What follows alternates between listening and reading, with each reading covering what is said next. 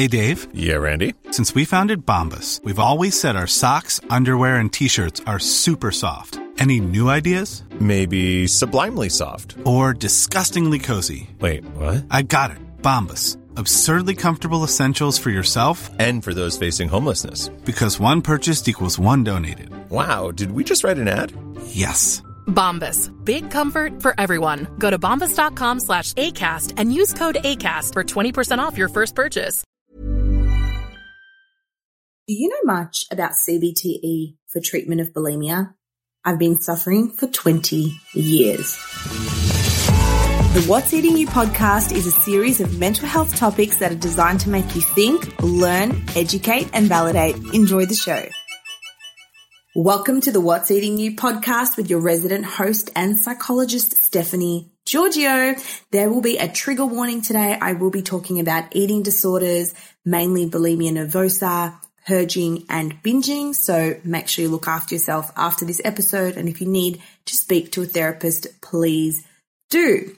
Before we jump into today, I just want to know how you're going. What is the highlight of your week?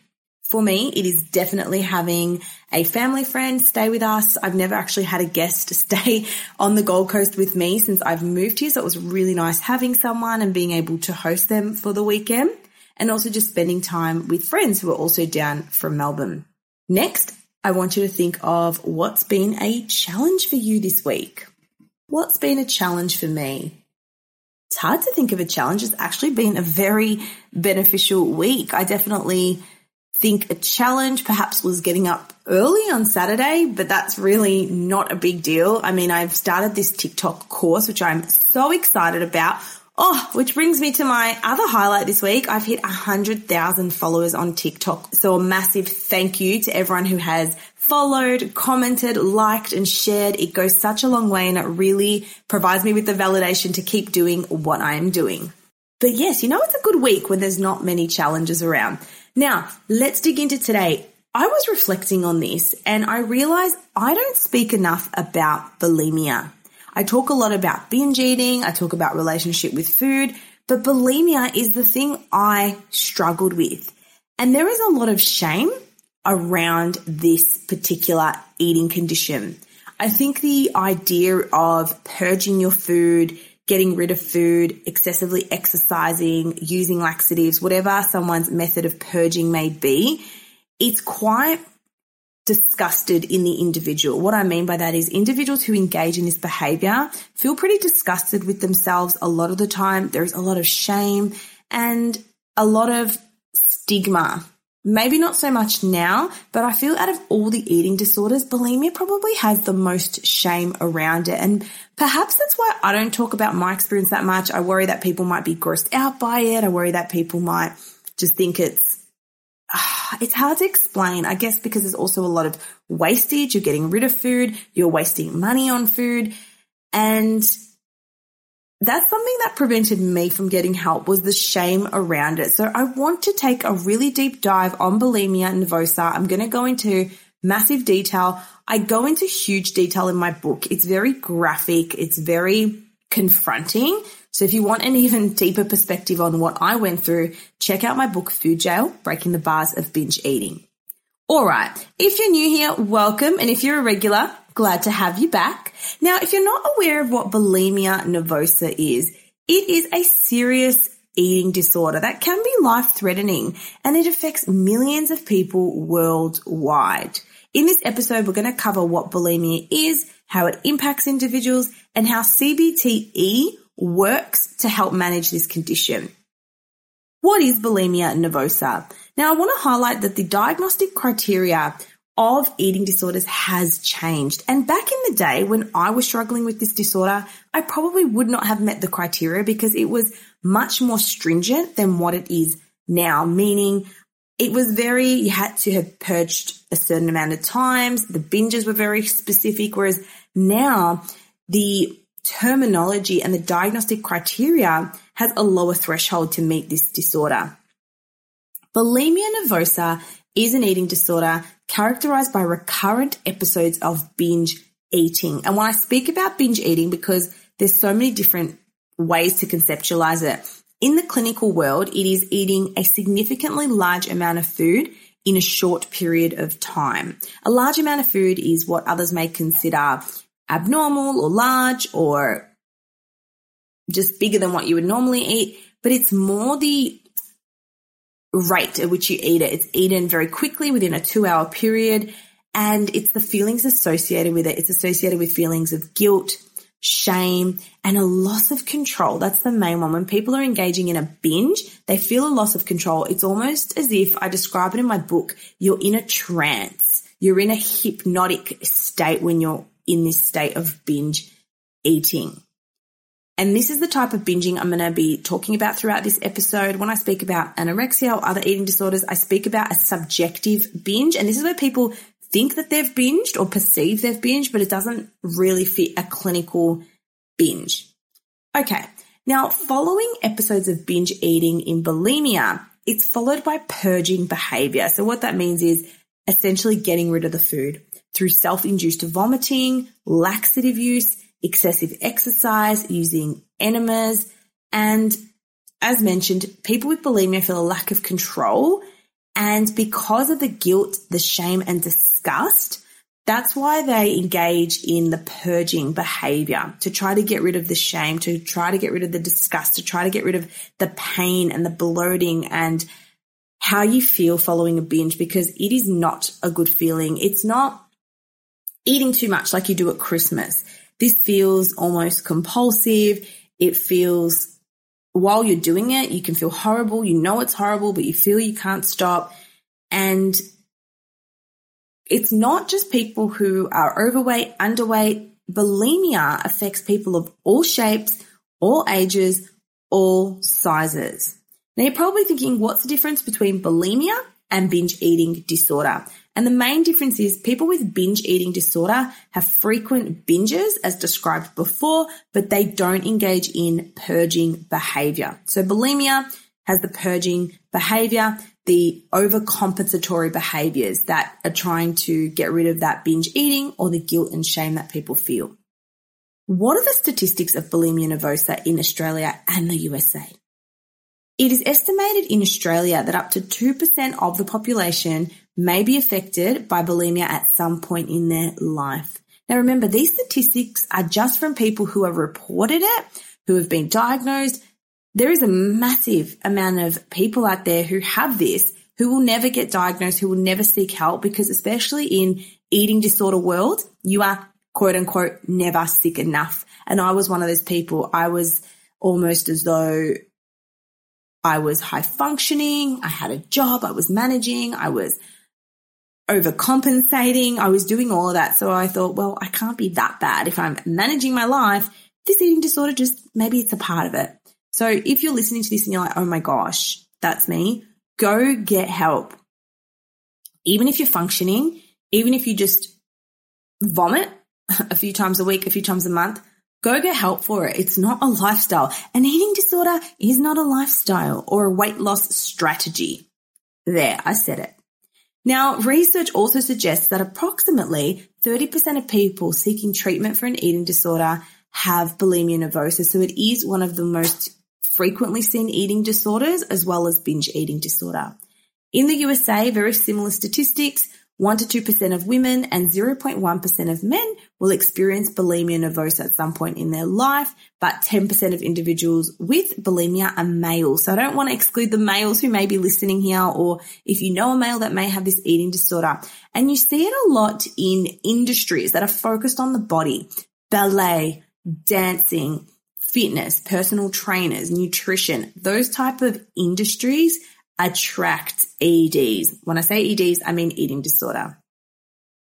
You're probably thinking, what's the cause of bulimia? How do people even get into this or learn this? And it's not fully understood, and everyone is a unique case. It's believed that there's a combination of genetic, environmental, or psychological factors. They believe people have this when it runs in families, especially if your mother had an eating disorder, you pick up on those behaviors, but they believe there is a genetic predisposition, and I see it a lot. You see eating disorders in daughters, mothers who had high diet culture in their life you see it run through families. Also just environmental factors such as seeing your mum diet, watching dieting shows. I have had people who have watched TV shows and the character had an eating disorder or was bulimic or used a type of strategy to lose weight, and people have developed an eating disorder from seeing that on TV. So it can be a double-edged sword. I think while TV shows can bring awareness to eating disorders, people can also learn about it too at a young and vulnerable age. Societal pressure is another environmental factor that can increase the risk of bulimia nervosa, such as wanting to achieve a certain body type. We're fed that beauty ideal. Also traumatic life events, and I will speak about this a little bit more, but I have witnessed a trauma link to particular eating disorders. Bulimia nervosa, yes, in some cases there is trauma, but I do see it a lot in the other eating disorders as well. And also cultural factors that emphasize thinness. It's really interesting because you see a lot more eating disorders in Western society. There's also psychological factors that contribute to developing an eating disorder, such as bulimia nervosa. We think of low self-esteem, perfectionism, difficulty managing emotions, and also how people manage their emotions. For example, people with bulimia may use binge eating and purging to cope with stress or negative emotions. It's really funny because I never used to believe this. I was always of the opinion, no, my eating disorder wasn't to do with stress. That's so ridiculous. But what I noticed was it got really bad for me when my life became incredibly busy and stressful. I was running a business. I was studying full time. I was doing an honors thesis. I was managing another company. It was a very busy time, and I would be working 7 a.m, teaching dance classes to 10:30 p.m. at night. I would get home and just basically binge eat. And that was almost my release. That was my relief. That's what I was doing to switch off from the day. So in hindsight, and when I reflect back now, I can see, yeah, okay, I think I did deal with my emotions that way because I was such a positive, happy, bubbly person. I was never upset. I was never down. I wasn't allowed to be. I wouldn't allow myself to have a down day because I was known for being this positive, happy, amazing person. And I think I dealt with my emotions by binge eating and purging rather than actually allowing myself to feel them. So when I look back, I can see it now. But when you're in an eating disorder, it's very hard to see the mechanics of it in the moment. So if you're going through something like this, I encourage you to be very reflective on your behavior, even though you may not want to.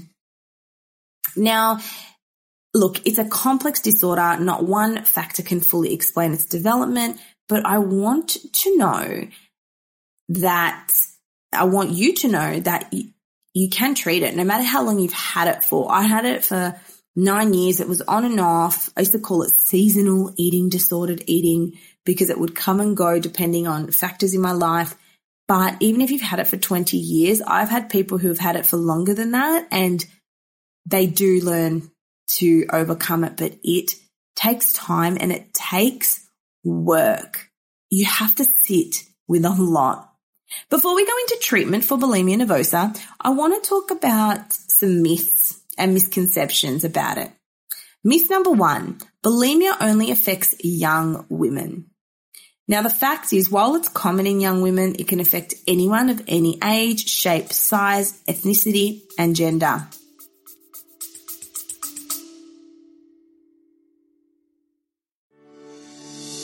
Pump up your podcast playlist with limitless motivation and success. Way of Life, WHEY, is a podcast made for anyone looking to add some positive motivation to their day. Each week, host Gus Holland covers all that is success inside and outside the gym. He brings his background as a certified personal trainer and fitness enthusiast to dive into motivational stories, advice, as well as in-depth interviews with awesome guests. Every episode is jam-packed with motivation, helping you stay primed and focused to crush your goals. New episodes drop every Wednesday. Tune into Way of Life with host Gus Holland, available on Spotify and Apple Podcasts. Start listening right now.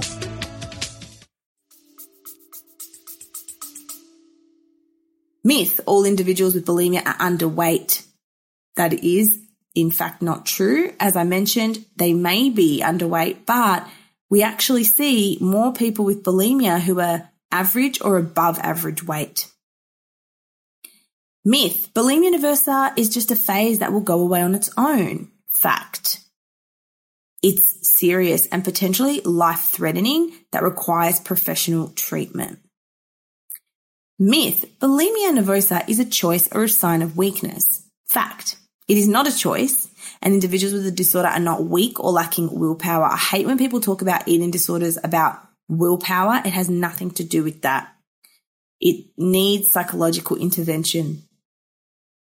There's some of the myths and the facts that you may need to know about, but I want to just talk about the consequences of it, because I feel not a lot of people go into the consequence of what bulimia nervosa actually does to your body. If you are listening to this, please take this on board because it is serious. I've had people who've had to spend $40,000 getting their teeth replaced because when you are constantly purging, the enamel wears off your teeth, okay? And if you're putting your fingers down your throat, people develop scars on their hands. This is also called Russell's sign, and Russell's sign is when you get these scabs on your hand because your teeth are scraping your hands, but then also the acid from your vomit is burning that scar tissue essentially, and you get these scars.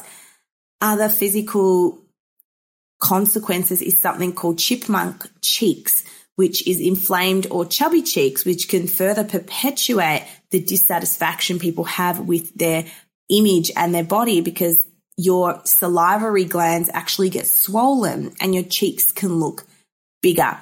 Rupture of the esophagus, stomach pain, consistent bloating. It's a catch-22. People force themselves to purge or take laxatives because of bloating, but you're bloated because you're purging and because you're taking laxatives. It's not normal for food to constantly be coming back up. Your intestines get disrupted, your stomach gets disrupted. The only way to really end the bloating is to stop the purging. So if you are in a moment and you're really considering purging, remind yourself, this is not a weight loss strategy. This purging is actually making me bloated. This is what's actually leading to my dissatisfaction with my body and myself.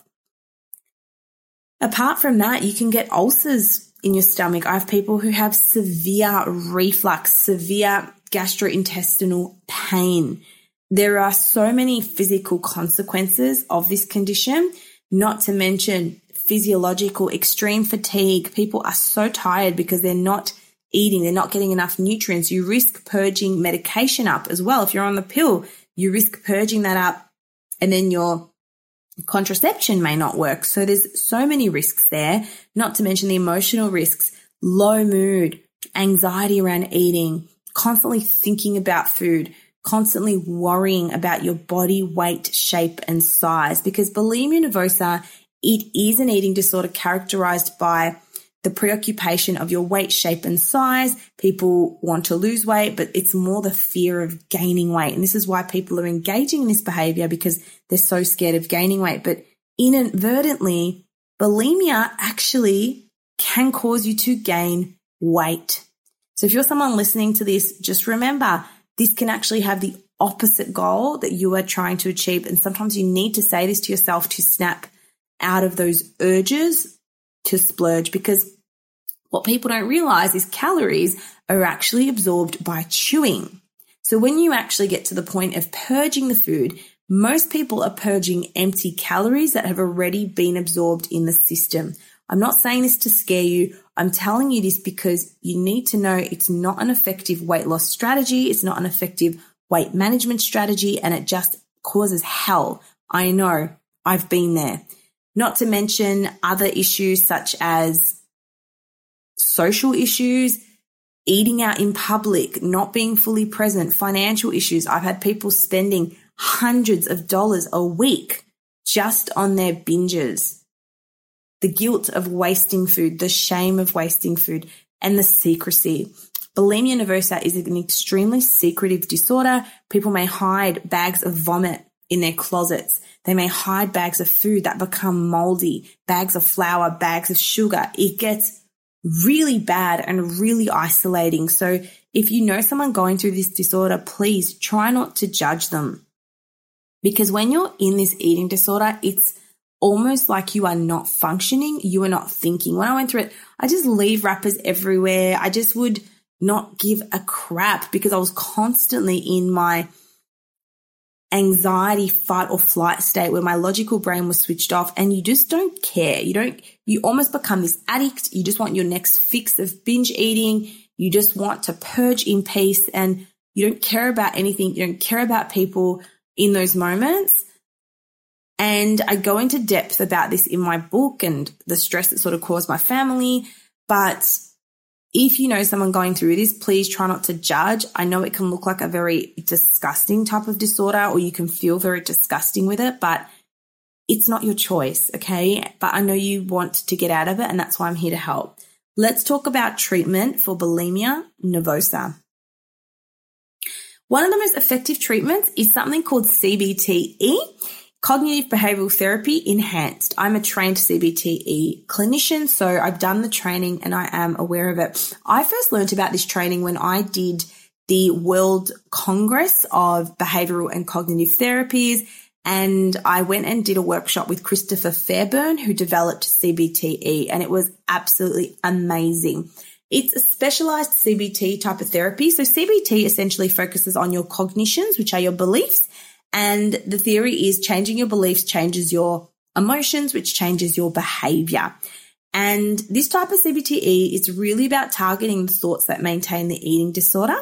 It involves 4 stages of treatment. And what I love about it is it's very structured.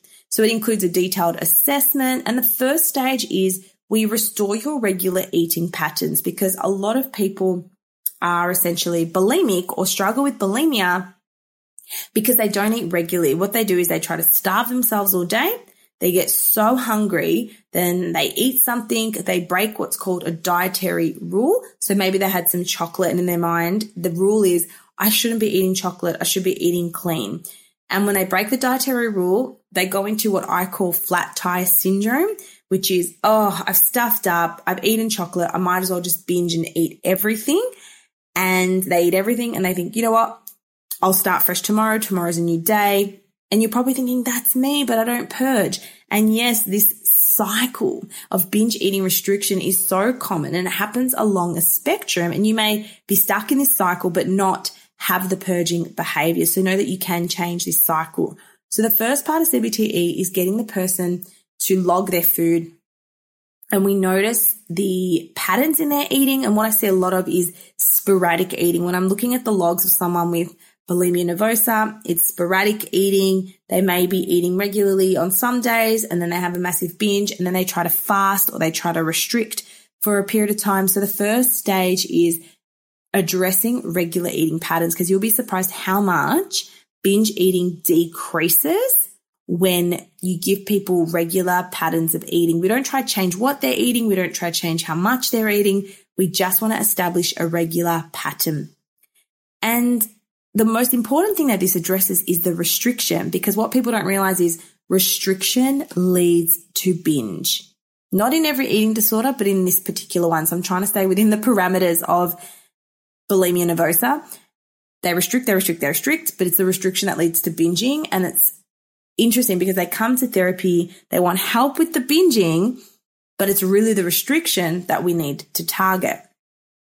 Once we then have a regular eating pattern, then we want to address the psychological factors that tend to keep the eating disorder going. Now, it's typically delivered over 20 sessions, CBT-E. Sometimes it's more than that for people with severe anorexia or severe eating disorder like presentations. And it's usually weekly, sometimes twice a week. 4 stages. So stage 1 we just spoke about, which is the eating regularly. The second stage focuses on reducing the binge eating and purging behaviors. So we look at the thoughts and the feelings. So as well as logging their food and what they eat, people log their emotions around that, any triggers, what they noticed. And the third stage addresses the psychological factors that maintain the eating disorder, such as negative self-image, clinical perfectionism, low self-esteem. We aim to use cognitive techniques to challenge thoughts, change thoughts, bring that compassionate part of yourself in to be kind. Even if you do binge, we do what's called a binge analysis. We try to work out what happened. We're not here to punish you because you binged. We're here to learn from it. So know that a binge is not the end of the world, that you can actually learn from it if you're open to it. And the final stage of CBT-E is relapse prevention. So we work together to develop a plan for maintaining progress, and CBT-E has up to 50 to 60% of individuals achieving a full remission for their eating disorder. Now, what's super important in any type of treatment is finding a therapist who you vibe with, someone who has experience in this area that you feel connected to, because the relationship with your therapist is the most important thing. So I want to end this episode by saying bulimia nervosa is common, but it is very secretive. If you're going through it or you know someone going through it, don't be ashamed and try not to judge. Encourage that person to seek help. 2, even though you're living a relatively quote unquote functional life and you have occasional binges and occasional purges, that's no reason to not seek treatment. You don't have to live this way, and ongoing purging, ongoing binging, it will affect you in many ways and it becomes your life. But what therapy can help you do is develop a life outside the eating disorder. And I'm here to tell you that your life is not going to always be about eating. And I saw this yesterday. I went to the footy and I never visualized myself doing something like that and being fully present, because even if I would quote unquote go to the things and do the tasks, I would be thinking about food 24/7. And yesterday I was just thinking, it's so nice to be here and not think about food, or not think, oh my gosh, I should binge because there's 4 and 20 pies or whatever. So I want to let you know that I've overcome it, and so can you. And the final thing I would encourage you to do is get self-help books. There's a great book, Overcoming Binge Eating by Christopher Fairburn. There's an excellent book, my book, Food Gel, Breaking the Bars of Binge Eating. Another fantastic resource is Brain Over Binge. People really love that book, but it takes time and it takes work. You have to sit through urges to purge.